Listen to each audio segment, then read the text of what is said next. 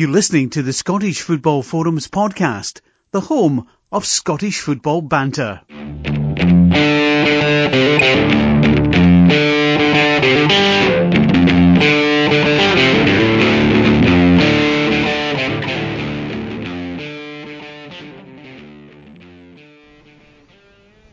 Hi, welcome to this week's episode of Scottish Football Forums podcast, Season 8, Episode 29, and the Holy Trio are on. It's the regulars, two Johns, I'm back, I was off last week, sick note, and Chris. It's been a while since the three of us have been on together. It's been, well, this might be the first time this year. Yeah, it is. It's the last time the three of us were on, we were talking about Hogmanay and more Scotch and Rye than All Excuse.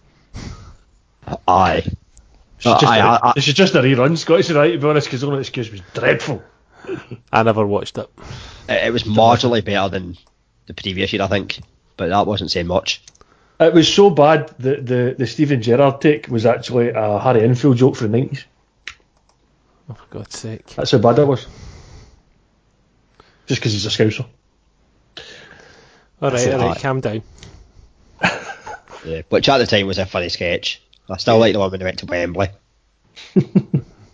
That's probably one of my favourites. It was rather good. I need to rewatch that because I don't remember the Wembley one. Oh, it's brilliant. When I go to the cup final, it's good. And they go on a night out and all that, a day out and stuff. Was that when cream suits met shell suits? They certainly had the shell suits, aye. Aye, but the Liverpool team had the cream suits. Or the Spice Boys. Or was it just whether a the complete Enfield piss sketch take? might have been slightly before that. Yeah. Try to think. You know. Off on a tangent already.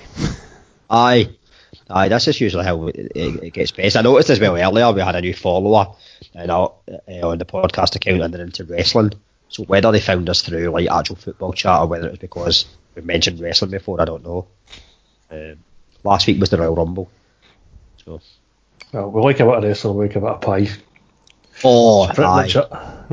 Pie. I was actually listening to that. I know I feel like I was cheating on the podcast, but I was listening to another podcast earlier and they managed to have a good 5-minute chat about food and pies and all that. I was thinking, yeah, guys after their own hearts. Nice. Going to pies later in terms of I was at a game of the weekend going to pies. I wonder if it's we could start off talking about pies actually, but like pies as in the Daft Pie variety. Depends which bit we start at because there's that many. Where do you begin? Where do we begin with the breaking news from tonight and the weekend and so forth? We'll go with the referees, right? The Steve Conroy thing, which we've obviously seen about an hour ago, came out, did records reporting that Steve Conroy's come out and said, yeah, he doesn't know many Celtic fans that have got into his high positions in regards to refereeing and that more support Rangers and Celtic. Whether you're into conspiracies or not, it's interesting because it's not often that even ex-referees come out so much and say who they support, who they follow, much as it's generally maybe pretty well known. Yeah. I mean, apparently it was on BBC Sports Sound, so I'll be interested in listening to that podcast on the way to work tomorrow. The Monday night one's usually a good one as it is. It's their only good one since they dropped Kenny McIntyre for the other 4 nights to replace him with David Curry.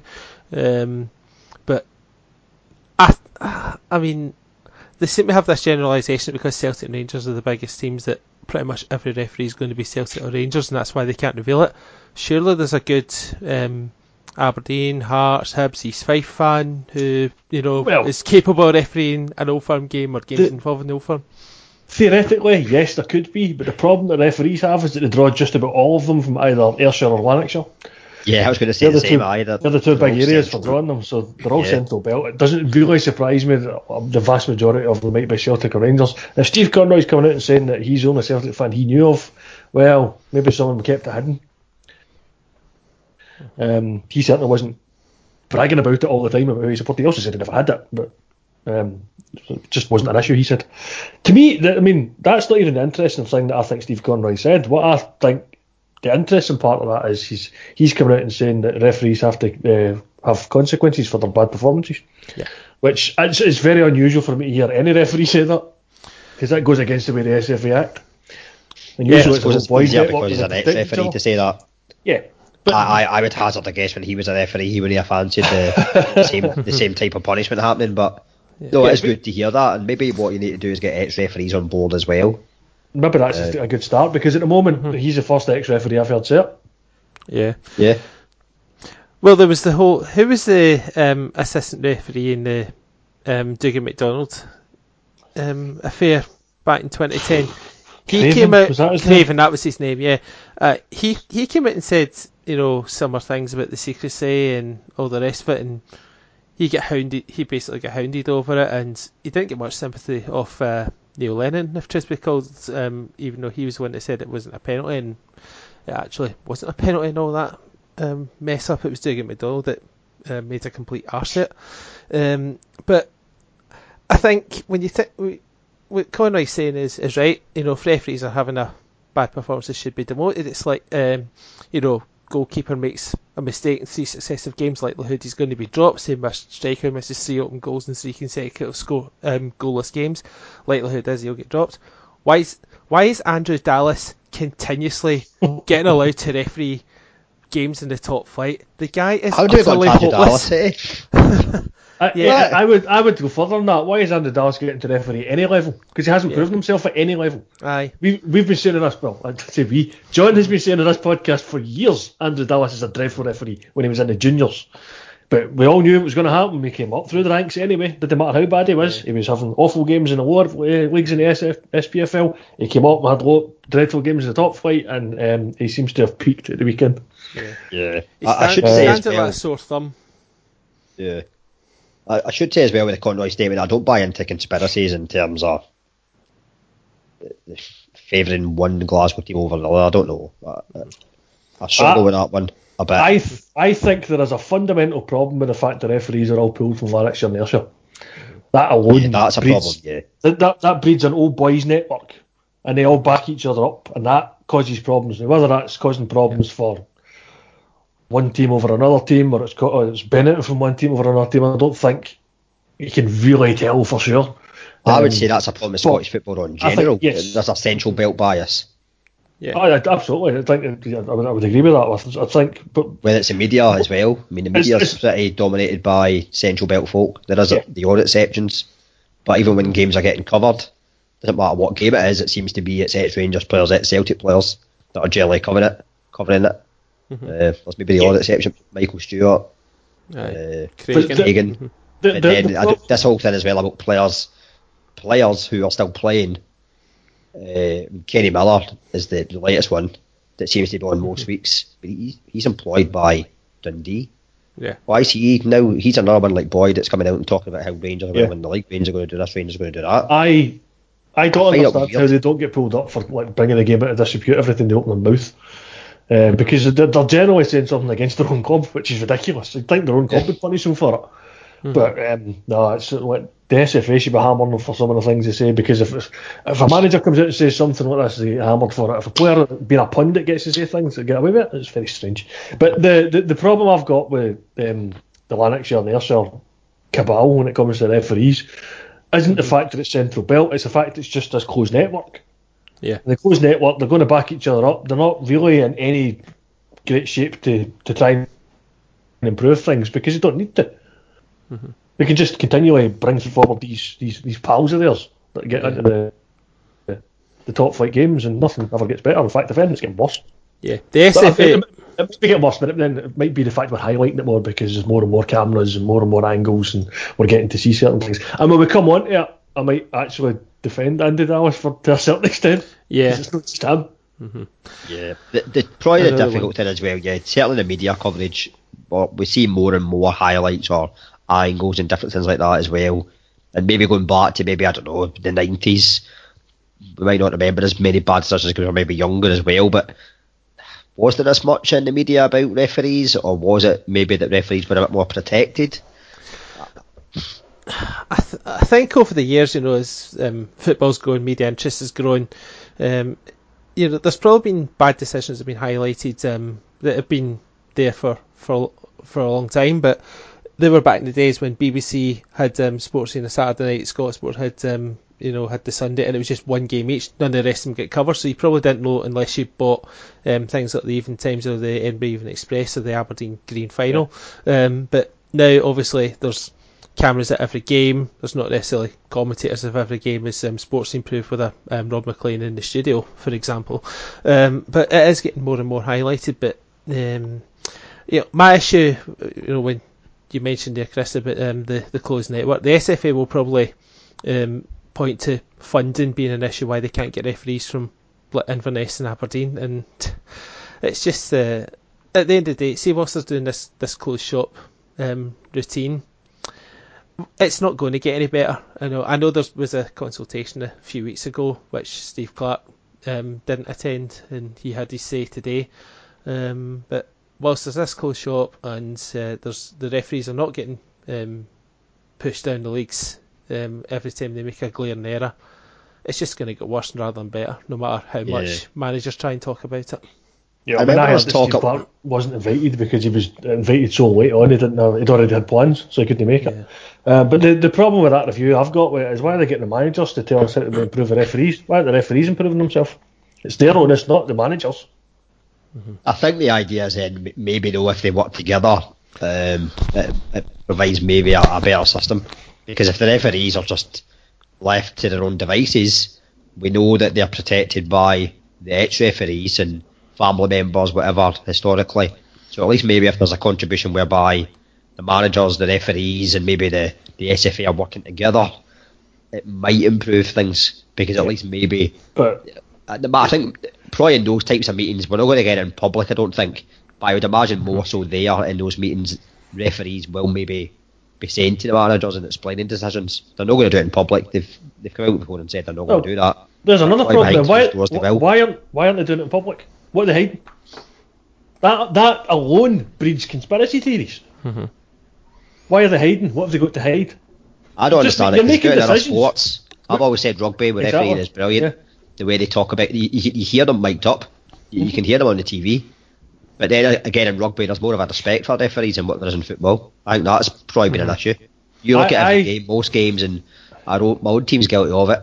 You'll see every game, if there's a decision, there's 5 players surrounding the referee. Now, we can criticise referees, but we also maybe need to look at the players as well and the managers in terms of the way they react at times. Mm-hmm. It's a difficult thing because it does maybe cost jobs and stuff like that, but at the same time, maybe sometimes the criticism may be a bit over the top on occasion. Yeah, I think there's some managers I think that do go a bit overboard with it. There's other managers that maybe will say, we can accept. Well, there's been bad decisions, we can accept it. The whole even itself out.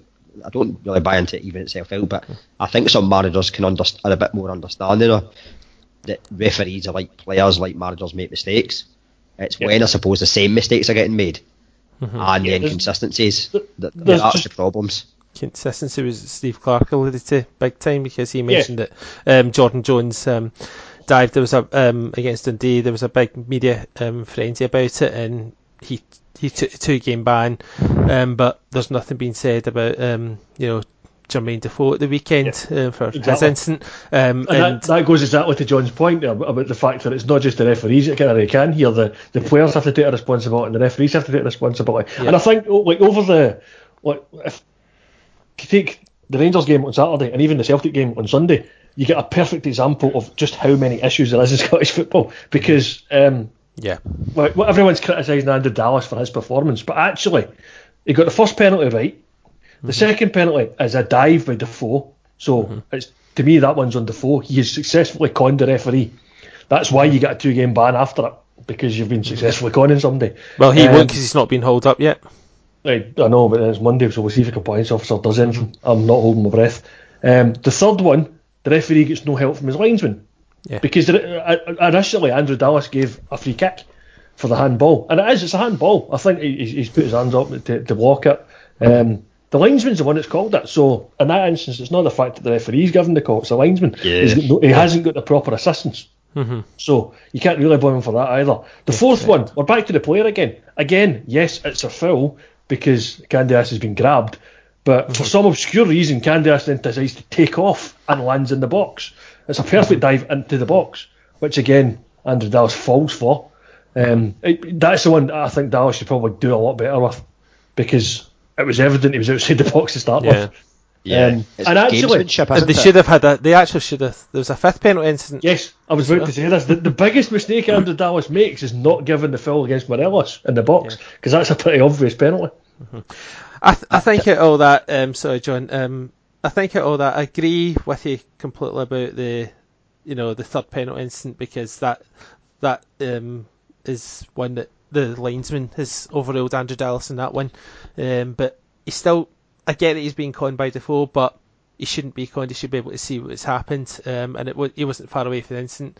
And obviously the fourth one, that's again Candace, throws himself into the box, but Dallas should see where the foul is taking place originally, because that's where the letter of the law states. It's where the offence takes place, not where it ends up being in. But it's he's got previous for.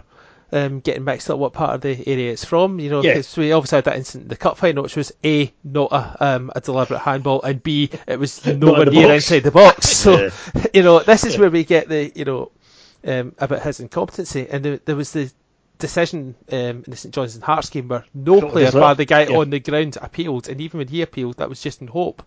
So that was a worse penalty, because it was just no contact whatsoever. There was just no challenge.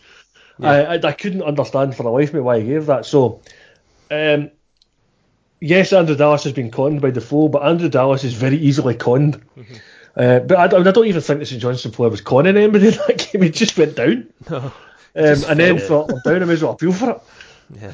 I think one of you touched on it earlier. I think it was you, Chris. We've touched on this before, though. The serious problem as well is the fact that the referees don't get help from their assistants. They're actually, I see it all the time, and whether it's a thing that comes from the top that they've just been given this title, assistant referees, but actually the referee is the final call for everything, and they're very much it's my way or the highway type thing.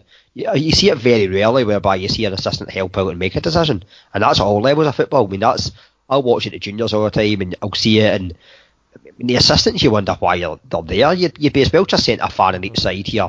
Here's a flag. Do you want to run the line? I mean, that's what they do in youth football, and actually in youth football, you see actually fair decisions getting made. I don't know what the situation is with the assistants, what their actual remit is. My understanding of it is that it's very much up to the referee. So if the referee wants his linesman to tell him this, that, and next time, then they can do that. But also some referees prefer it just to do it themselves, and the linesman's there to run the line. And that's all he's there to do. So he may ask for assistance at some point, but he's not really encouraging it to speak up. So I don't know if that's the case here, but certainly Dallas went to his linesman for the third penalty. I can't always track which penalty it is. So he went to him for that one to double check where it was, because he thought it was outside the box. And that's what the linesman obviously called it wrong. Yeah. But I mean, like, to finish the point I was making about the referees having a wide setting over the weekend. The Celtic game had a perfect example of, we all have this joke term of honest mistake, where we just think, it's a referee just trying to make up for the fact he's made a complete Horlicks of it again. For me, there is an honest mistake in the Celtic St Johnstone game, because the challenge on Ollie Burke, which people, and I think it was the first half, that people were saying, it was a penalty, it wasn't a penalty. See, when you slow it right down to get the slow motion replay, you can see that the challenge hits Burke before it hits the ball. It then hits the ball off Burke and it goes out for a goal kick. So the goal kick part is right, but because he's clattered Burke before he's hit the ball, it's technically a penalty. The problem with that is you need the slow motion to see it. At real speed, there's no way Willie Collum can tell that man's been hit first. So that, for me, is an honest mistake. There is no way you can accuse Willie Collum of getting that wrong on purpose, because just you can't see it at that time, so he can't give it. He's not set. That's exactly how it should be. The problem I've got with Willie Collum is we could have two penalties in the second half in the one move. Yeah. Because Christie tackled at waist height, which, as we know from one Celtic Rangers game a couple of seasons ago, Bobby Madden certainly doesn't give. But there was another one just a few seconds later where the St Johnstone defender went and with studs up Andy Walker claims that this was not a penalty, but it would be a free kick outside the box because Andy Walker's an idiot. But this is the one that crippled Edouard. They went off injured after this. He looked in a bad way, Edouard, as well, didn't they? Mm-hmm. Yeah, and in both cases, they were obvious fouls, and Willie Collum gave neither of them. So there's a vast array of penalty decisions across 2 games that almost every single one has a different aspect to it. Yeah, and they add to the Celtic conspiracy theory that we love to gloss over every time that it's brought up. But that's the thing, we're talking about no fewer than about 8 penalty decisions there. And 1 of them went against Rangers, 4 of them went for Rangers, 3 of them went against Celtic. So there's a bit of a swing there towards the team currently sitting in second place. So, but it's just, I don't really buy into this whole conspiracy theory. I just think our referees are terrible. Yeah. And there's no consistency with them. And there's no punishment for them when they're bad. The idea of punishing a referee in our country is to demote him to the championship. Yeah. I think we could probably be on the Spanish Football Forums podcast and we'd probably be talking about the same thing, because we see big tournaments, World Cups, the Euros and all that, we still see bloody shocking refereeing decisions as well. Yeah. I just think it's a job I could not do. I mean, I think whoever does it must like the Trainspotting 2 scene, whereby if you've seen Trainspotting 2 and there's the hot girl and sick boys getting the girl to basically shaft them up the arse. That's basically what you're asking for if you're a referee, isn't it? but yeah, everyone's getting to see it. To be honest, I thought you were going to go down you might want to check what their PIN number is in their card. But then we'll go back to what kind of... I mean, yes, exactly. Why would you want to do it? I can understand maybe you're interested in football and you want to maybe get to the top of your game. You couldn't make it as a footballer, so you're doing that, but you're just asking to be punished in a way.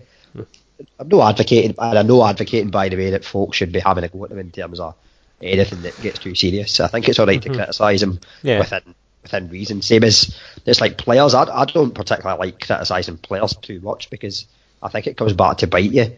You see it that many times when the crowd, certain players thrive on it. They thrive on fans having a go at them, like Chris Boyd, for example, or absolutely Scott Brown. I mean, Scott Brown loves it.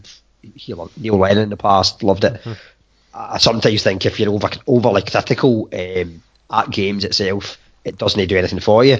It's like with referees as well, and I maybe see it more in the juniors than I see it anywhere else, because the referees will hear it a bit more because it's a smaller crowd. But you think, see if the crowd's constantly yapping in that referee's ear, now the likelihood is that it's only going 2 ways. You're going to think, oh shit, I need to go with the home support here and start giving decisions, or you're going to start thinking, if they fans don't shut up, I'm just going to get all the decisions to their A team. Yeah. Well, I mean, the perfect example is Andrew's dad. In that game, he got hit with a coin. The next thing he did was give a penalty against Celtic. Good. I would have done that. Aye. Been scalped by a coin. You too right, I'm giving something against your team. I have no problem in doing that, and I say that as a Celtic fan. I know I'm not very popular saying that, but I have no problem. I mean, he should rise above it, but in that instance, too right. There was other decisions in that game I've got a big problem with when it comes to Hugh Dallas, but that specific one, nah. Yeah. Do you remember a few years back there was talk that maybe it was when the referee strike and all that happened, and there was talk about trying to get ex-players involved refereeing. But would any ex-players actually even be interested in refereeing? No. I wouldn't want to go down that road. Half of them don't know the rules. Aye. Well, you'd also as well have massive conspiracies with that as well, because most will probably players support than referees do. Yeah. Exactly. What I will go back to with the Rangers game, I mean, did the decisions affect the result? Probably not, because Rangers would have probably won quite comfortably anyway. They had the most shots. Munn didn't even have a shot on goal all game. The Rangers were already in front before the first farcical penalty decision. So it shouldn't deter from Rangers' victory, but it's just a shame that the result is glossed by the fact that Andrew Dallas was incompetent at his job. But just to go back to the Defoe incident, Michael Stewart, a pundit who I've got a lot of respect for, I always sing his praise. I think he talks a lot of sense. I think he's one of the best there. But using his deflection tactic, anticipating contact, Michael, he dived. Mm-hmm. So that's obvious. That's and he should. Like I totally agree with Steve Clarke on this one. He should be getting his 2-match ban. I do suspect Steve Clarke might be saying that because the Scottish Cup is coming up this weekend, and Kilmarnock are playing Rangers. Yeah. But he's right. But what he says is right because he's yet to come out and criticise his own player for going down easily, as he actually said in the press conference. Jordan Jones should be criticised for that because he dived. But leaving that part aside, he's absolutely spot on. If you're going to be consistent, Jordan Jones was given a 2-match ban for diving and a game he won a penalty. Defoe has to get the same. Yeah. We'll see what happens. I'd imagine there was the other thing though I've seen as well, people saying online, well, Craig Levein get basically into trouble for bringing the game into distribute. Is Steve Clarke doing the same technically? I don't know, because managers are obviously not allowed to criticise referees in public. Does he then end up getting a fine? Possible, wouldn't surprise me. He'll pay it. I think he didn't pay the last one. Yeah. But I don't like that either, because their managers are just stating. Managers get asked questions all the time. They're just stating their opinion when it comes to refereeing decisions, most of which are in the games that they're involved in. It's been a bit more cheeky when it comes to the fact that it's a game he wasn't involved in. But if they've seen it, then one way and they disagree with what the referee's given, I think they're entitled to say it. Yeah, I think going back to when you're talking about the whole predicting contact almost in, I think that's something though I would imagine in training grounds managers say to players. I think even some managers have actually come out and said before, I encourage players to go down almost. Not maybe said it in those direct words, but I think certainly there's always that element that players are trying to get any kind of advantage, and there'll be some players that will do it quite happily. Other players I don't think I'm not doing it. I don't think there's a doubt that some of them encourage it, because you hear the saying, if you get touched, go down, which is something that really annoys me, although I can understand to a degree why they do it, because you see someone who's kicked in the box, they try to stay on their feet and the ball runs out for a goal kick and the referee does nothing because he stayed up. So, that only encourages the fact that people need to go down instead, whereas we should be encouraging them to stay on their feet, and the referee should be going back and awarding the penalty after advantage doesn't come. Exactly. And but going to Celtic, the decisions didn't really affect them too much. They just got on with the job, and Timmy, whilst it was a bad thing for Edward getting injured, the blessing was Timothy Weah came on and changed the game. Superb assist for the first one, and well taken second one, and good 3 points for Celtic to finish with 9 men for 2 different reasons, because James Forrest got injured when they used all their subs, and then Chris Via, definite red card in the 92nd minute when it didn't matter. Nah, not having that. There's no way that's an obvious goal scoring opportunity. There's 2 men coming across the cover. I think they were quite a bit back. It's not like the Mikey Devlin one where there was 40 yards for goal and Shea Logan's coming across. Yeah, precisely. And this is exactly why I'm saying there's absolutely no point appealing this. I don't think that's a red card. I don't think there's anywhere near a goal scoring opportunity. But you're right, it's nowhere near the Mikey Devlin one, and that one stood ridiculously. Yeah, I know. To be fair to Iredale, he never complained.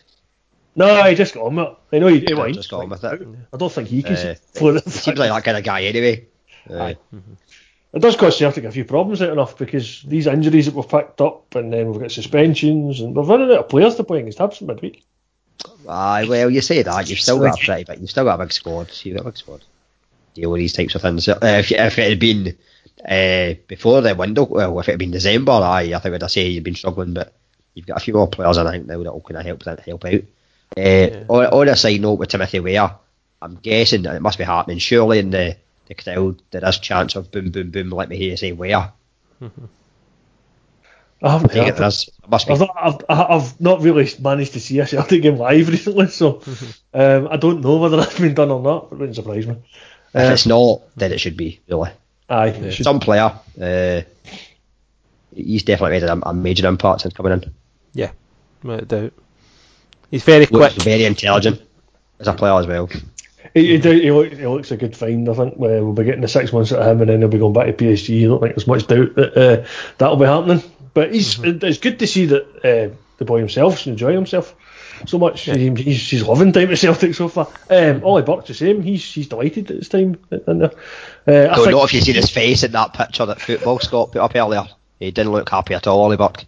Aye, well, don't know why. The two girls, maybe they fancy the two girls or something like that. Maybe that's why he was not happy with it. Maybe he thinks he's signed for the Celtic women's team. That's a bizarre photo. You don't do that the other way around. I mean, if you do, here's a new sponsor for the Celtic men's team. You don't get a woman to stand in the middle of the picture, do you? Unless you're United. United do kit launches with women. Aye. Yes, that's right. Aye. With they kit. Aye. Well, with their kit that's painted on. Aye. So, but I mean, good the result for Celtic. the time, it was a really good result for Celtic. I mean, that's back-to-back wins against St Johnstone, because there was obviously a midweek game as well, which was catching up. It's funny how things worked out actually, because you don't play them for ages, eh? It's kind of like Celtic had twice this week had to win 2-0 to go 6 points clear of the league, having beaten St Johnstone. Yeah. It's just funny how even that game was moved to Sunday. So. I know. Aye. But, I mean, to say from no playing them, but I get to play Hampton now, back playing St Johnstone in the Cup again. I know that's sort of interesting. But full credit to Xander Clark in both games. He's been pulling off some terrific saves. Yeah. It's a bit harsh on him, the fact that Celtic's goal came from James Forrest appearing from nowhere. Mm-hmm. Yeah, I think that was more Scott Tanser falling asleep than anything else. But they've been defended well until then. He was having great saves and stuff, and then the second goal's a break up the park. I mean, it's a poor touch at one end of the park, and then suddenly it's 3-on-1 at the other. Yeah. But did you see Tommy Wright interview afterwards where he was talking about Xander Clark, and he says he just had a big dig at Peter Grant's comments earlier in the season. I thought it was quite interesting. He wasn't happy because I think Peter Grant said something about was basically slagging Xander Clark off for losing 6 goals against Celtic last time, and that diminishes his international chances. Well, I think Xander Clark's as good a keeper as any to be pushing for a Scotland place when you consider Jane McDonald was in when he had been dropped by Kilmarnock. Yeah, I think Clark's definitely a contender. At least as a number 3, why not have a young keeper in, learning off the likes of McGregor or Gordon or whoever's the top 2 keepers. Well, there's an interesting point. You say Scott Bain. Yeah, can't get in the team at the moment. And deservedly so, because Scott Bain's keeping them out. Mm-hmm. Yep. That's no goals have conceded so far this season. This year, sorry. This season. This calendar year. Now, I know we've played like St Mirren and Hamilton and Airdrie and stuff, but that's 2 games against St Johnstone. Maybe we should have conceded at the weekend there, because there was some cracking chances for St Johnstone before Celtic managed to open the scoring. Mm-hmm. The Tony Watt one at the back post, especially. How did he not head that? Yeah, there's a couple of chances. St Johnstone had quite good chances. Yeah. Good to, in terms of the transfer window, obviously spoke about what Celtic did. Obviously they get Toljan in as well, who I think will be a good I was going to say purchase, but a good loan signing. Is it a view to buying him? I don't think so. I think that's another one we've got for short term, and they'll be going back to where they came from. Yeah, because it's quite a worrying transfer window as far as I'm concerned, because we've seemed to have done one of 2 things. We've either brought in a bunch of 6-month loans that don't have any option to buy, or we've brought in projects. I don't know what Bayo's going to be like. I don't know if he's another one for the future, or if he's one that we don't know about. Obviously, Shveds went back to the Ukrainian league. We supposedly loaned the 2 guys in America back to American teams, but one of them's had to come back because MLS didn't recognise it. Yeah. Was it Guzan? That's his name? I can't remember his name. Idea. Gutman or something? Aye, Gutman. Aye. So he's had to come back. So I don't know what they're doing with him now. But from St Johnstone's point of view, the boy Goss that was at Rangers, I thought he looked a good player at times at Rangers. Yeah, I think it's a very good sign for them. I mean, I thought he was a wee bit hot and cold at Rangers, but he started off well, but then faded a wee bit. But I think he's definitely a good sign for St Johnstone, without question. I think he'll get more game time, and I think it's a good signing. Who's probably a wee bit different to what they've got in midfield. Cammy Bell. He just, ever since that Motherwell playoff game, he's just went from club to club and not made any impact. He's either not been playing or he's been dropped straight away.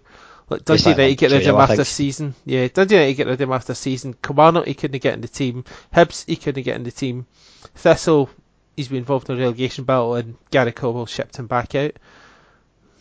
Yeah. See, last week, Jason Kerr signed his new deal. Yeah. You recorded. 2 year. Mm-hmm.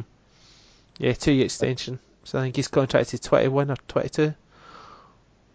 I wasn't sure if that was last Monday or last Tuesday he signed that deal. Yeah. I think it was the Tuesday, because the Monday we spoke about the Barnsley bid of 100,000, which was an insult, and he signed a 2 years extension, either the Tuesday or the Wednesday, can't remember, but it's a good signing, and it means that if anyone wants him, St Johnstone can demand a good bit more money, which is good to see, especially on the back of ourselves holding off Stoke's bid from Scott McKenna. It's good to see our clubs holding it for a bit more closer to their true value, or even excessively more, and quite right, why shouldn't they take advantage of England's expensive market? That was an interesting one, the McKenna one, because the talk was that there'd been bids made in the last day, but then other reports said that those bids from Stoke had been made 2 weeks prior, because Stoke actually signed another centre-back, Danny Bath, I think, from Wolverhampton. So some reports suggested that there was no bids on deadline day. The bids for McKenna had been about a week or so before. So I don't know. But the good thing certainly is that we've kept a hold of him. Basically, move on to Aberdeen. Transfer window, I think some people have seen as disappointing, but Derek McInnes has always liked to work with a smaller size squad, and has arguably signed one of the players of the season. We weren't expecting to get Craig Stewart back, I don't think. It depends what way you look at it. I mean, people will look at the numbers and think, well, 5 players are getting loaned, there's not been many replaced, and Max Lowe was already there, we just got him back, etc. But I look at the positives are Max Lowe, we thought we were losing, we kept him. Greg Stewart we brought in, and we retained Scott McKenna. We've kept hold of Shinnie Mackay-Stephen for now. Yeah, we could lose them for nothing at the end of the season, but they're going to be valuable between now and the end of the season. So from that point of view, there's a crucial part. Keep hanging on to Gary Mackay-Stephen, because he's in a terrific form. Look at that turn they had in the Hibs game. It was described as filth on Twitter. Yeah, in terms of terrific form, I wouldn't say he's been the same since he came back from his injury, but he's definitely someone you want to keep. Yeah, it's going to take him to get back to his form he had earlier in the season, considering he was out for 7 weeks with that concussion. It's obviously knocked his confidence a little bit as well, but Saturday, for what I saw in the highlights, when you're obviously going to tell us a bit more, but he looked pretty much close back to his best, bar the penalty miss. He had a different role to play. I didn't really notice as much in the game, even though I was at it, but reports are saying that we're playing 3 at the back. I didn't really see it as that. I see that as quite a kind of versatile formation that we played. I didn't think at times we were 2 up front, at times we were 3 up front, at times we were like 4 up front at times. Tactically, stuff was generally spot on.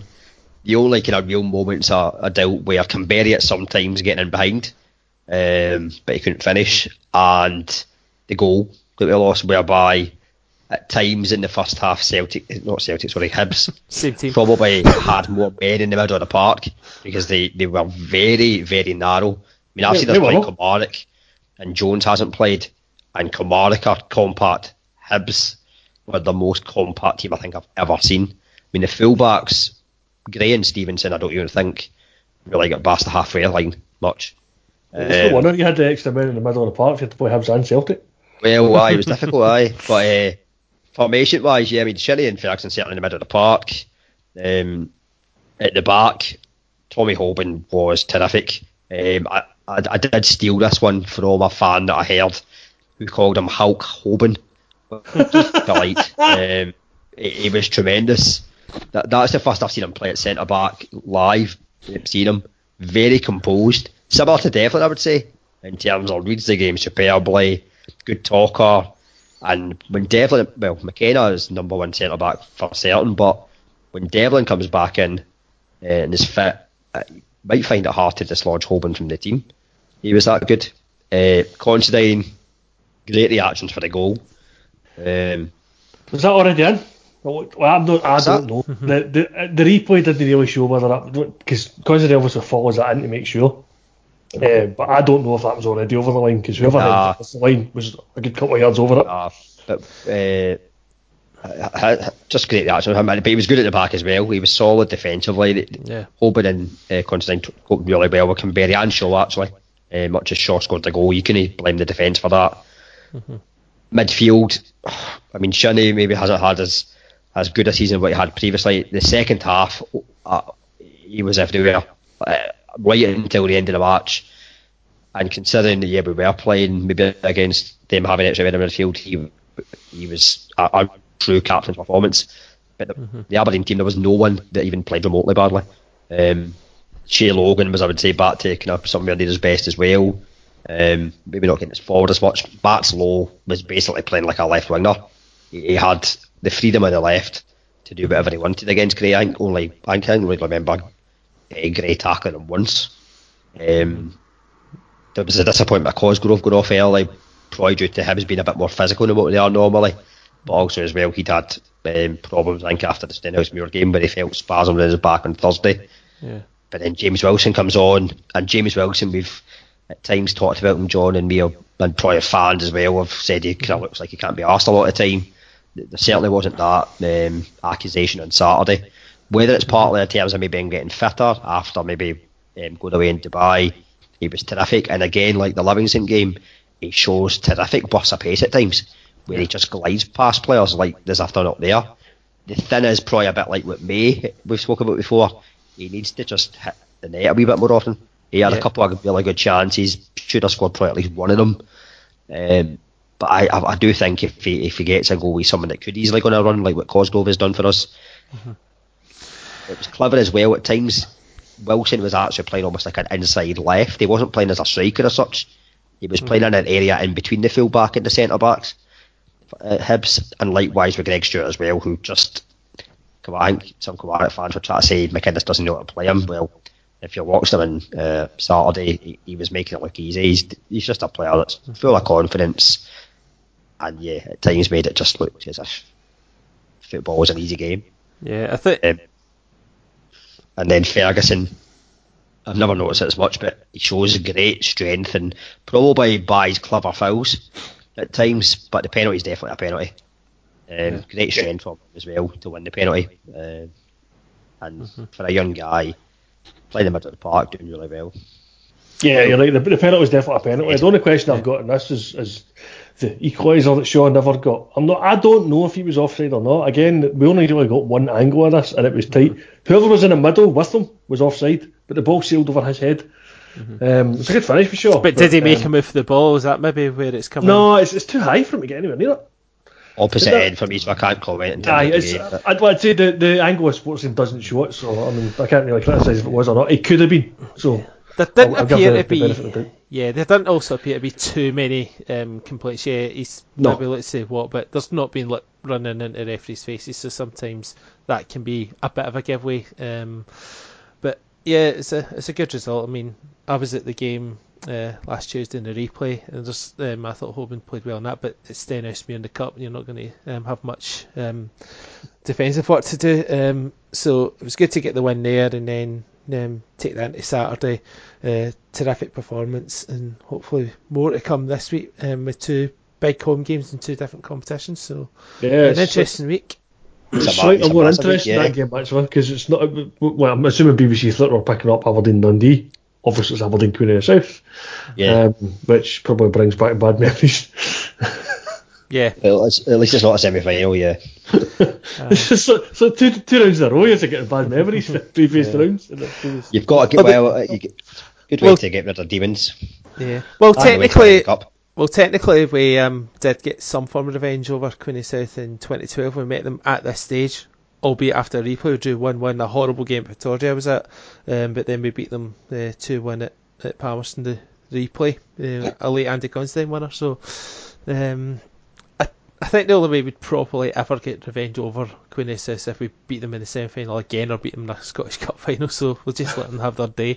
But to be fair, we could beat Queen of South another 5 or 6 times the Scottish Cup consecutively, and people will still always talk about 2008, and probably rightly so. Yeah. Well, no, it's just a time we just could not win semi-finals. Yeah, exactly. Now it's finals that we struggle, but at least we're getting there. To be fair, Queen of South gave a good account of themselves in that final as well. They did.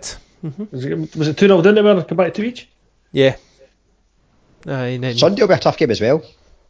Aye, definitely. I mean, Stephen Dobie's in 37 goals. I know Queen of South beat the weekend, but Falkirk, but yeah, that'll still be a very hard game. And Nicky Lowe has been a former Aberdeen player. He's been playing well for Queen of South. Yeah, they're going to be a hard nut to crack. They're a bit at it in the Championship, but I was just going to say, I mean, we touched on the Championship there. Queen of South lost, was it Falkirk that beat them? Yeah, Falkirk's first home win of the season. Aye, so I mean, Falkirk and Partick Thistle above them, the last 4 games are 2 wins and 2 draws. Starting to claw that difference back. It's, I mean, they're only a point behind Alward, who's 2 points further adrift than Dunfermline. So it's very interesting about that week, and with the battle at the top of the division as well. It's just we always promise that the Championship is going to be a really interesting division, and this season it seems to manage to be even more so. Yeah. So the second half of that season is going to be terrific in that week. Probably in a way, what helps Aberdeen is the fact that the result they had against Stenhousemuir at Pittodrie. That maybe just makes them go, right, aye, you need to be switched on. Aye. You can't take your eye off things and maybe think you've got an easier game. The other thing as well, going back to the transfer window though, in Aberdeen and letting go of players, you looked at the bench on Saturday for Aberdeen and there were still really good options coming off the bench. Wilson came off. I mean, McKinnon, McLennan never even got in the pitch. Obviously that was obviously because of the injuries that occurred. Hopefully both are alright for Wednesday. But the other one was I'd called the last substitution quite early in the second half. I thought Gleeson would be the one who would come on. Gleeson and Campbell were the two that were warming up, and it was the right change to make, just to get a wee bit of control and just see the game out. But definitely the best Aberdeen have played for potentially all season in terms of attacking football. Possibly a bit too expansive at times, but Hibs were really poor, I thought. Very different type of approach to what Lennon had them doing last season. It was very much ball over the top, physical, narrow. I mean, Gauld didn't start. I don't know what was happening there, whether he wasn't fit, but they had very little creativity in their team. I think Hibs were just wanting to make it physical, and they didn't think that it was the right game for Ryan Gauld. That's the only thing I can say about that. Eddie B obviously can't wait to get out that seat quick enough. But at least Hibs clarified the reasons for Lennon leaving. Not. Yeah, I think you find that more it doesn't happen. You don't hear why managers leave now. It's all mutual consent, garden leave, and the statement that Hibs legal right, I guess legal issues and stuff like that. Pose more questions than answers. I think it's as simple as the statement that Hibs put out pretty much tells us what happened exactly, because without telling us, because Hibs had to come out and basically say he has not been sacked, he has not resigned, this is just the contract has been mutually agreed to end, as if we suspended him and nothing happened. Yeah, but they denied suspending him, which made it even more cryptic. It was like he wasn't suspended, he's not been sacked, he's not resigned, he's just left. I think it was the media though that had said he'd been suspended. It wasn't either the club or Lennon that had said he'd been suspended, so that's the media again up to playing funny buggers. It's definitely been walked back. That's been pretty clear, and the talk was there was lawyers in to discuss all this, so it's been made very clear that Neil Lennon has done absolutely nothing wrong here. So that says to me Hibs have done something very badly wrong. Yeah, that's PR handling. The PR handling has been atrocious. So it'll be interesting to see who takes on that hot seat next. Yeah, I think they'll go for a left field appointment. People will bring out the old names like Alan Stubbs because he's been there before. They'll go back there, and some ex-Hibs players will be linked to it. But if you look at some of Hibs' track record recently, like Tony Mowbray was one at the Blue, Stubbs himself was one at the Blue, Neil Lennon was pretty much one at the Blue, Pat Fenlon for different reasons was one at the Blue, but I think they'll go down that kind of road again. I don't think they'll go for people that we say that we'll probably speculate on here and some of the media. Yeah. Do you know what I thought had been a possibility before Scott Brown signed his deal? I thought maybe Scott Brown ended the season, but then he signed a 2-year deal with Celtic. So yeah.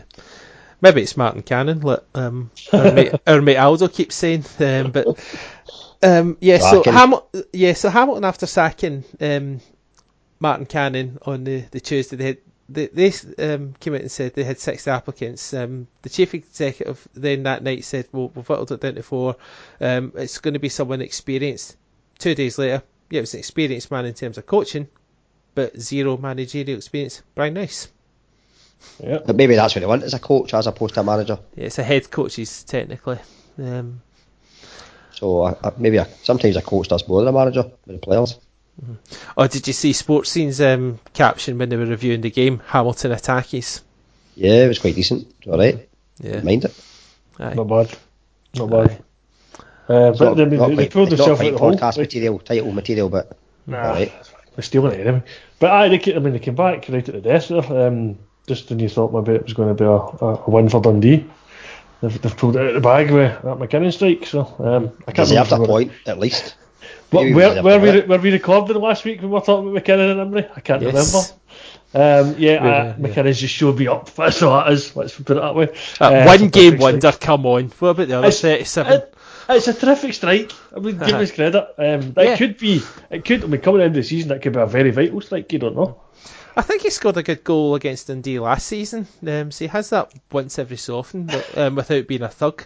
But I think a draw was probably a fair result. Scott Wright, from an Aberdeen perspective on loan, he looked pretty good, and I think he'll do well there with Dundee when more game time, and hopefully come back to ourselves a better player. But here now, he's going to be a big player for Dundee, and I don't think that result did either team much good. They moved a point away further from St Mirren, who were playing Ibrox, but you wouldn't say they pulled away from danger, and that result would have suited St Mirren to the ground. Yeah, my favourite bit of this game was Rami after the Ziggy Gordon challenge. Yeah. I think he was entitled to go for that. Do you know? Mm-hmm. The ball was there. So it caused a Rami afterwards, but you can't beat a good Rami in Scottish football. It was a bit harsh to criticise him for going for Hamilton certainly had a good approach to the game. Yeah, definitely.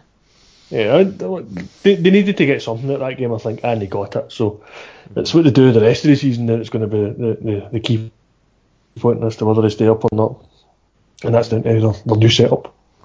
Mm-hmm. Yeah, well, they're at home. St Johnstone some good goalkeeping from both sides, I thought, in the game. Both teams have, apart from the Dundee keeper towards the end where he came to kick the ball, but he didn't get there, which led to the equaliser. But it's not his fault for the equaliser, because McKinnon's strike takes a little nick and goes into the top corner. But yeah, I think the two keepers throughout the game made some good saves, apart from that one moment at the end. But even then, I think prior to that, it was. I think you could fully blame the keeper. I think it came down to desire from Hamilton. Whoever, the number 11, won the ball in midfield, and then Hamilton get the break of the ball and score. Can't mind who number 11 is. Hamilton, I'll be honest with you. Oh, that was a chant. Miller, whoever he is. Oh yeah, that's right. Off how fun this podcast is at times. I'm terrible for it. That guy. I used to be great. I knew every player in Scottish football, whereas I could play name. You look at some of the teams now and you're like, who are these players? Well, at the Aberdeen Stesmere game last week in the Cup, the boy that scored the own goal, I think his name's actually Rory Donaldson, but at the time nobody knew his name. And on the back of Sam Cosgrove Ballon d'Or chant, it then became number 3 Ballon d'Or. Yeah. But that was a cracking own goal, because you almost turned away thinking, oh, it's a poor cross, it's going to be just head away for a corner. Nope, back of the net. Poor Rory Donaldson. Aye. Transfer window wise, Dundee, you spoke at the start of it, Dundee have certainly done a fair bit of business to change that team. Whether it'll work out for them, I'm not sure, but the boy Robson as well, on loan from Sunderland, they get in. Martin Woods has been there for a while. But they've made some. I think Dundee will be the ones that pull away out the 3, and I think it's between Hamilton and St Mirren for the bottom 2. When did McGowan sign? Was that just recently? Oh, was it? I missed that one. I was too busy refreshing to see what Aberdeen were doing. Yeah. So they've actually made some alright signings, indeed. Mm-hmm. Yeah, I think a combination of the signings and Jim McIntyre will be enough. I don't think Hamilton St Mirren. I think I've seen Hamilton St Mirren for who's finishing bottom and who's playing in the playoffs. The poll had it as either Hamilton or St Mirren, didn't they? Yeah. They were equal in votes on Twitter. I don't know whether you were doing it on Facebook, because I don't use Facebook. Well, Facebook only allows you 2, which is an absolute pain in the backside. So what I did with Hamilton was with Brian Rice appointment, with the sacking of Martin Cannon changed their fortunes, and the majority of them said no. I can't remember the percentage, but well, I suppose by then you could say change of fortunes could be no, as in they'll stay up, because Hamilton always stay up. I think it was they stay up, or will they? I think it was will they stay up or will they go down, and that was the should I go? The keeper isn't winning. Are we just doing some a retro fest here? Because we've had the Boom Boom Boom Wea song, and now we're doing. See how many song titles we can get in the podcast. Aye. One hit wonders. The Clash weren't one hit wonders. Neither were Delta Here Brothers. I'm joking. Delta Here Brothers had at least 2 good songs. Aye, 2. My favourite blog title of the season was a song title, actually. Because it was fun enough. It's been the first time we played St Johnstone this season. And there was all sorts of issues with Celtic and the transfer window, and obviously the Boyata stuff was still fresh in the mind, and Dembele had just left, so it came to my mind that there was obviously a variety of problems at Celtic, and I played St Johnstone, so I just pulled one at the Flun's machine, various Storms and Saints. It's like, perfect. That's my favourite. That might be my favourite blog title ever, other than the one I did at the weekend. There, I just went Groundhog Day. Well, I think. Kelly Brook's Lady Garden still. As far as podcast titles go, that one was going to be a massive task to beat. Yes. In terms of song titles for podcasts, we could even have one this week. Bohemians Varsity.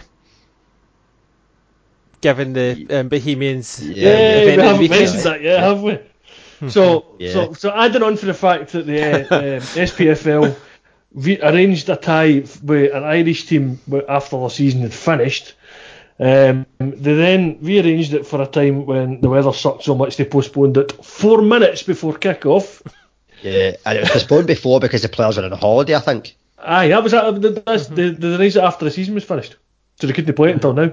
And then when they tried to play it now, they just couldn't play it because the pitch was frozen or something. So having now done that, Bohemians have said we can't arrange it now because trying to rearrange that fixture would be a nightmare for us, so we're pulling out. I think by reading the SPFL statement, it almost seems to be that they were asked to just pull out because it's embarrassing for us. It's embarrassing for yourselves because you didn't get this game on when you should have done. Just take some of the flack off yourselves and pull it. Maybe Ace Fife were raging after the night out in Dublin. You seen the price of stuff in Dublin? My God, that's probably what it is. They probably did they get a freebie and they had to pay. Was it Dan Young said that some East Fife fans were getting this as a Christmas present, because that's how long ago they arranged the tie. So some parents said, "We'll treat you to Dublin, a weekend in Dublin, support East Fife." Ruined. A night out in Dublin and they've achieved a semi. Who can ask for more? Well, you'd be sure to be sure. Aye, Dublin's expensive, but. Back to another potential game that might win a podcast title. Kilmarnock and Hearts on Friday. So I need to ask the question: 1 lump or 3? Have you heard the press conference after it? I was Steve Clark not calling the 2 centre halves at Hearts big lumps. 3 lumps. He said 3 lumps. I think it was Shaughnessy played as well. Was it Shaughnessy? Yeah, and Suter, yeah. Aye. Yeah, because they went 3-4-3, didn't they? Aye. To be fair, I think all that happened in that game is Hearts did a Kilmarnock. Yep. Yeah.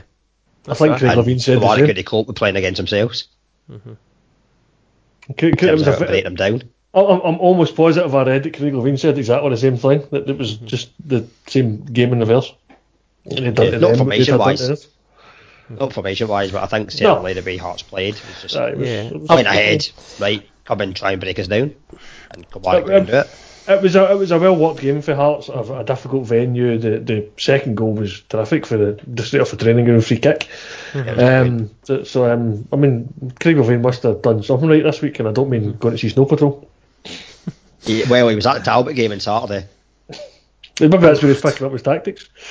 Well, I would have played the Stinley game. No, wait, hang on, that was the Friday. That was already done, but Hearts are in good. Well, last couple of games they've done well. St Johnstone, and then beating Kilmarnock. Yeah, I mean they're turning around. I think I said this again last week. Now they're getting their players back. They're starting to come back into it more. They're 3 points behind Kilmarnock after that win. Obviously they're 4 behind Aberdeen, and then they're 2 back up to Rangers. So There's a good wee chase there. I mean, you reckon that Rangers are in a title race with Celtic? They're as close to Celtic as they're to Hearts. So I was reading somewhere that their win percentage with Stephen Naismith in the team this season is 82%. So Yeah, I've seen that as there's well. where the biggest difference is. But not to I'm say hoping that, he gets a rest on Sunday. Aye, from the Talbot point of view. Aye. second string. I mean, they might do because there's this busy schedule of games at the moment. So they might rest a few of their players against Talbot.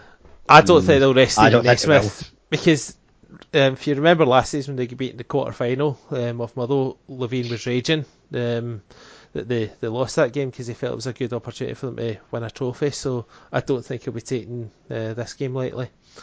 Maybe one or two, but not their bigger players like Naismith. I think you'll see him starting.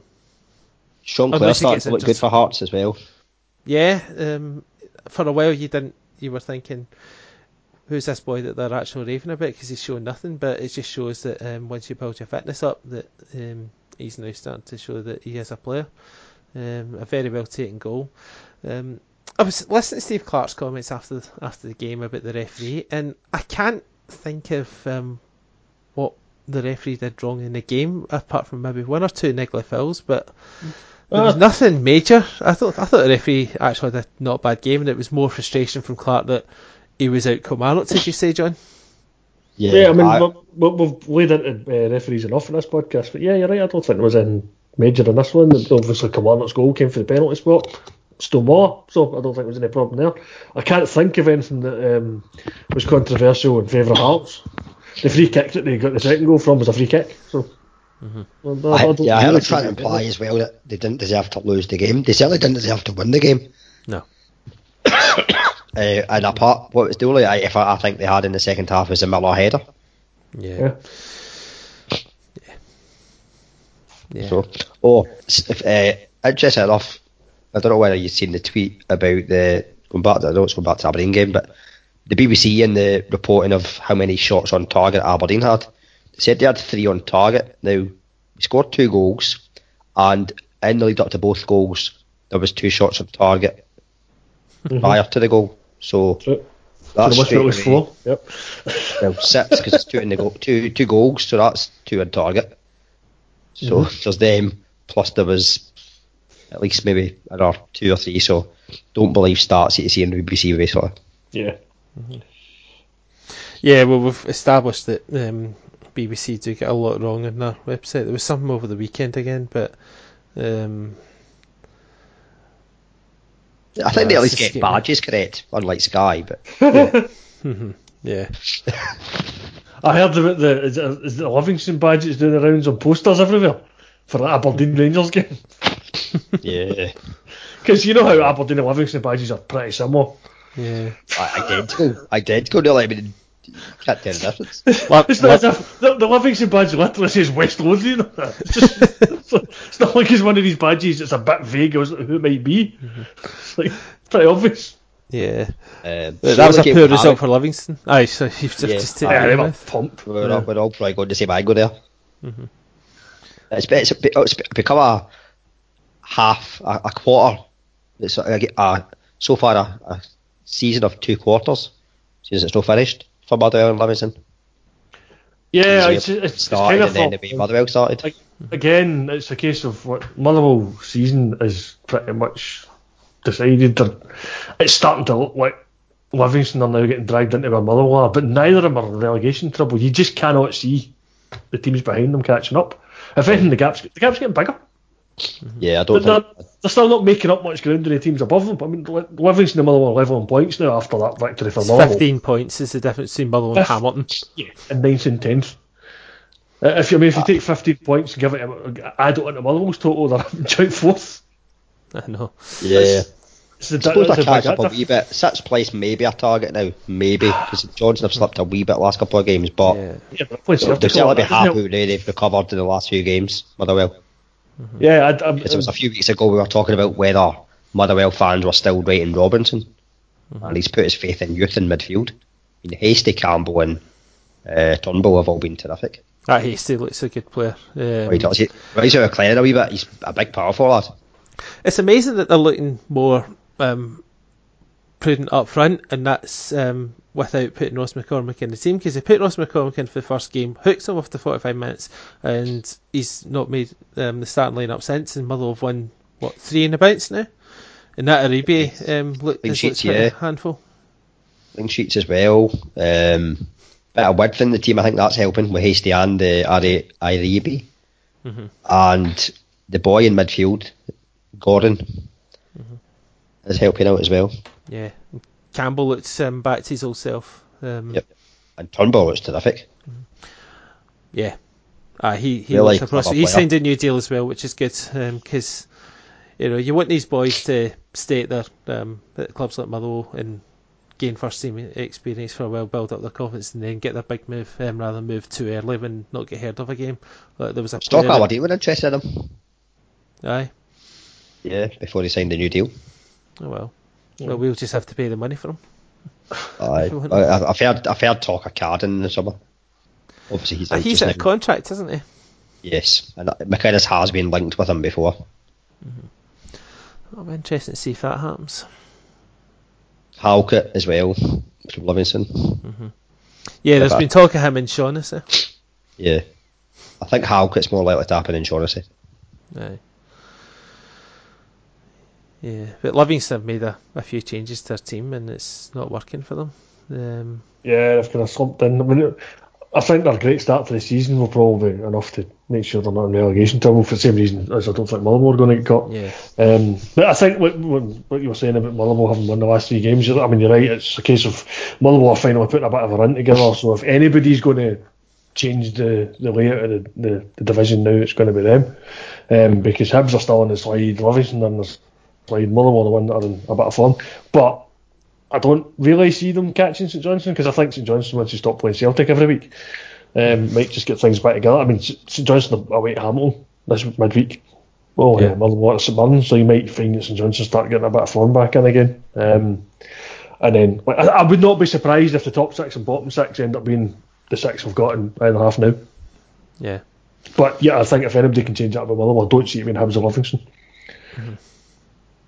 Yeah, because the thing as well, John, you obviously touched on the fact McCormick not featuring yet, but once McCormick gets fit, you would think that adds extra quality in terms of goals. And also, the big thing from Saturday might well be Curtis Main scoring. And a lovely finish as well. Yeah, very well taken goal. That might be the one that boosts his confidence up, but I'm not writing off McCormick just yet. I'm just pointing out the fact that they brought him in to make the difference up front, but he's not done so, and he's not needed to, because other players have stepped up, and from a Motherwell point of view, that's good. I mean, Hibs make the top 6. It depends who they bring in as a manager, more than anything. But yeah, right now on current form, you'd have to say Motherwell's more likely to threaten St Johnstone's place. Yeah, aye, definitely. The top 5 is definitely remaining as it is in terms of the teams in there. It's just what order they end up in. Yeah, I think so. Ahead of a big midweek fixture. Aberdeen Rangers. Aberdeen can go above Rangers if they win and remain undefeated against Rangers this season. Massive hassle. If we lose this, then I'm pointing this back to you for jinxing it, for pointing that fact out. Well, you bear in mind that the 2 games that you've won have been in Glasgow. Yeah. This one's up Aberdeen, but you're lucky to get a 1 each draw against 10 men. Yeah, we were. But yeah, it should be a feisty game, as it usually is between these two. And we'll just, make no worries about it. We need to play very well to make sure we win, because Rangers have started picking up the last couple of games. They've obviously got their intent to challenge Celtic. But so are we. We're still in there. We've been second the last few seasons.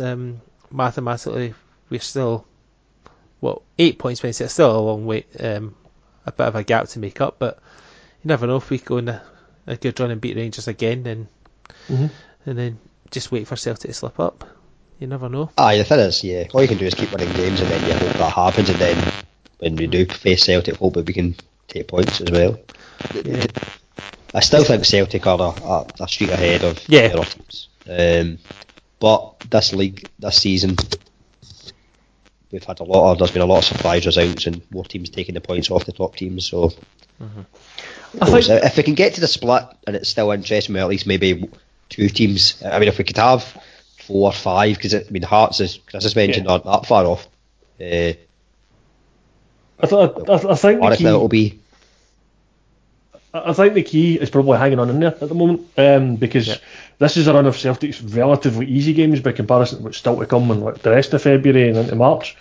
So we have played the likes of Hamilton and St Mirren at home, and then we've played a make-up game against St Johnstone to try and get up to speed, and then we've had to go away to St Johnstone. There's a lot of home games recently for Celtic, because the next 2 are home as well, including the cup game. But we've got a tough trip to Tynecastle still to come. We've got a tough trip to Rugby Park on Sunday as well. No, a week on Sunday. So yeah, we've got tough games coming up, which are potential for Celtic to drop points. So as long as you're hanging in there now, that's the important thing. So yeah, I think there's still a long way to go in this. And we're still 9 games away from the split. So. Yeah, I mean, from an Aberdeen point of view, we've got a bit of a mixed fixture as well. We've got St Mirren and we've got Hamilton at home, but then we've got St Johnstone and Rangers to face. Yeah, we've still got to go to Parkhead. We've got to, got to go to Denver Patch. We've still got to get Tynecastle before the split as well. That won't be easy. But all we can do is just keep winning games and see. Scottish Cup. So there you go. I mean, Rangers have got Aberdeen midweek, then they've got St Johnstone a week on Saturday, and then they play Hamilton and Dundee. So at the end of the month it looks more favourable. However, you never know what happens by then, and Dundee being a wee bit better and stuff like that. And all teams are fighting for points just now, apart from maybe Motherwell and Livy, who are in that middle area. But yeah, Scottish Cup. Do you see any potential shots? I mean, good luck to Talbot with that. Sunday, Talbot beat Hearts. Yeah, there's 4 games on Saturday, 3 games on Sunday, and 1 game on Monday night. St Mirren Dundee United, there's your shot. I think Dundee United won that. Yeah. Peter Pollock scored at the weekend. Yeah, they've made some very good signings, just getting them to jail very quickly. That's the other thing. One thing I would do is put money on Pope to score on Sunday. After what happened last time. Who knows? Who knows on the day? Come By on. all accounts. Yeah, so there you go. Yeah, I mean, it's to even think that at the start of the tournament that Talbot would be in the 5th round of the Scottish Cup. I don't think many folk would have even thought that would happen. So it's a great season for you. Men. Yeah. What's that? It's a great season for you anyway, regardless of what happens. I mean, the result against Ayers is going to be a thing of legend.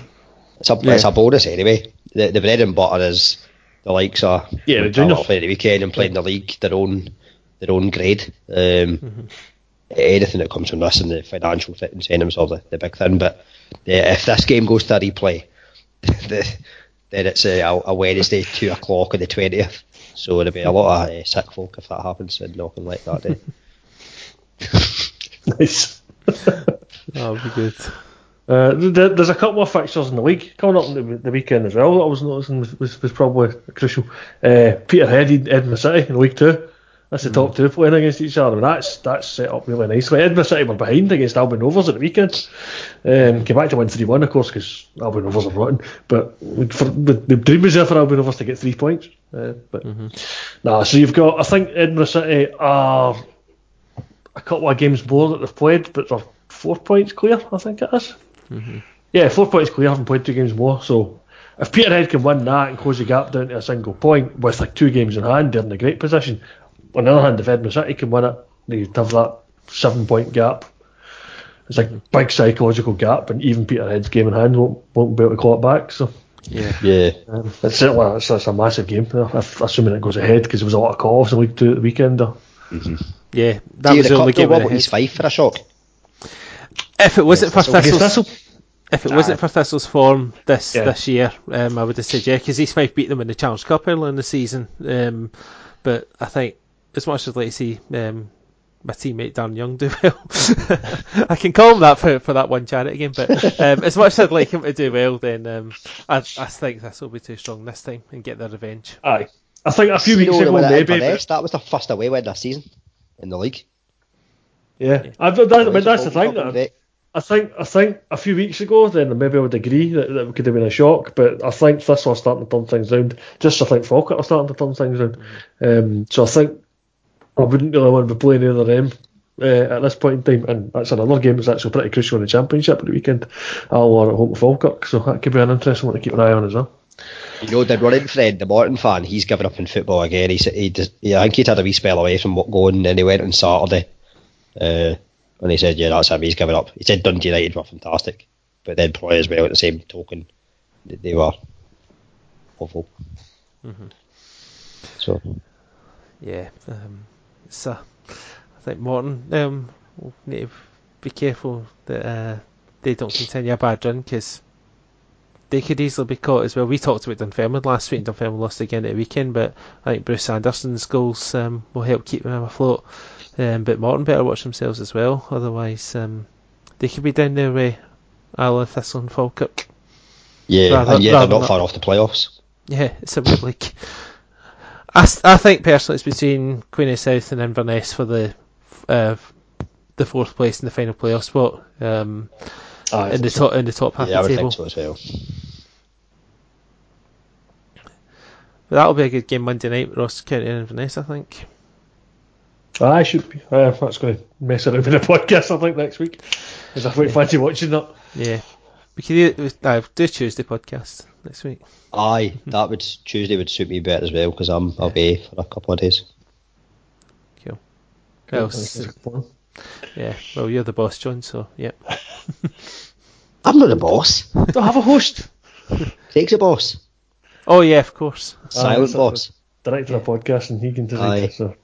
I'm still waiting for Greg to get back. I tweeted earlier, trying to entice Greg to a wee appearance, and his Motherwell doing well, but nothing yet. They might need to get top 6 before he comes back on. Aye, old Greg. That's old Greg. If anyone that doesn't know Greg, he hates our both. Hates. Yes. That's maybe put it mildly, isn't it, Chris? Aye. This has been generous and been polite. Depending how Saturday night's game goes, we could have Aldo back on next week. Well, after the impressive first 2 weeks. Aye, if Talbot won on Sunday, I might get a Talbot player back on. So we'll all be queuing up. What's that? Everyone will be queuing up for next week's podcast, is what we're saying.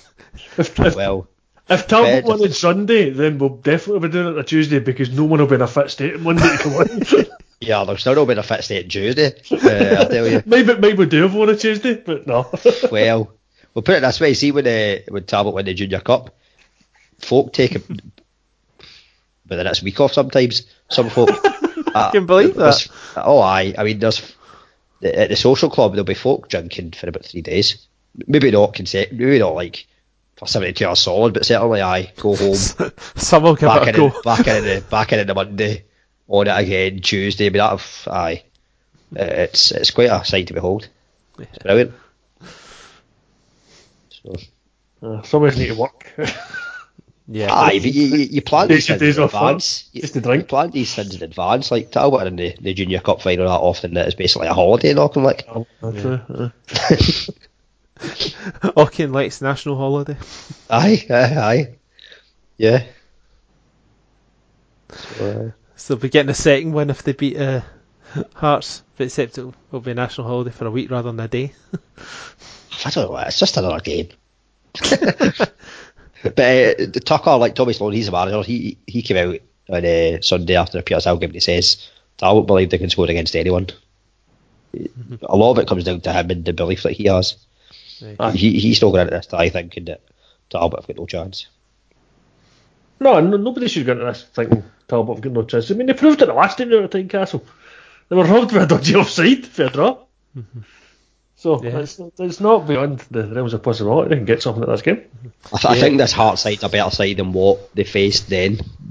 Maybe just. But then, the Hearts side that won the cup. Experience now. What was that? The Hearts side that won a cup. They did, aye. They did go on to win it, but aye. I would say Talbot have got more experience in the playing against the bigger sides and the senior sides than they had when they first did that game a few years ago. Yeah. Oh, aye, they had. I mean, the fact as well having that air, I mean, that's the first win against a senior team. Yeah. It gives you that. It gives you that then belief that you can beat a senior team. It does. If I say this, I shouldn't say it. It's that way. Say it or not say it. I've already said about Aberdeen earlier on. Oh dear, they've not been embarrassed against a senior team, right? And see, to be honest, even if Hearts were to win, say 4-0, it wouldn't be an embarrassment due to the difference in professionalism. And I would say professionalism more in terms of a full-time training point of view and the finance. Mm-hmm. And I don't really see that happening anyway. I think against Ayr United, Talbot proved that they're a well-organised team and they can take their chances when they come. But it's going to be all about defending mostly in that game. Aye, I mean, the one thing you would say about Hearts aren't a team that are going to come out. Let's say this again, bloody hell. Right. Put the shovel down, stop digging a hole for yourself. I know. But Hearts aren't the type of team that come out and play free-flowing football and destroy teams, for fuck's sake. I'm just like, I'm digging a hole. But they don't. No, you're right, they don't. You're starting to contest, right? Yeah, you're starting to say what Steve Clarke was going to say. If they go physical, then Talbot were used to that kind of thing. Yeah. And like they've not got a lot, particularly not got a lot of width. No. Might be a weird difference. Callum Morrison's been a bit inconsistent more recently, but aside from that, Claire's been kind of playing wide, wee bit. But I don't know. Hearts should win. I mean, Hearts should win. But then said that the last time, Ayr should win. It's all about the luck in the day and how the teams perform. If Hearts have a big off day and you have an on day, then yeah, there's every chance that Auchinleck can go through. Yeah. So good luck. So I'm hoping, obviously, Sunday I'm hoping for Talbot and Aberdeen both to go through, but then not to meet each other in the quarterfinals. I dread the thought of it happening. I think the family would disown me. I'm sure you'd make allowances if the two of them met in the final. Yeah. Allowances? That would allowances are after it, mate.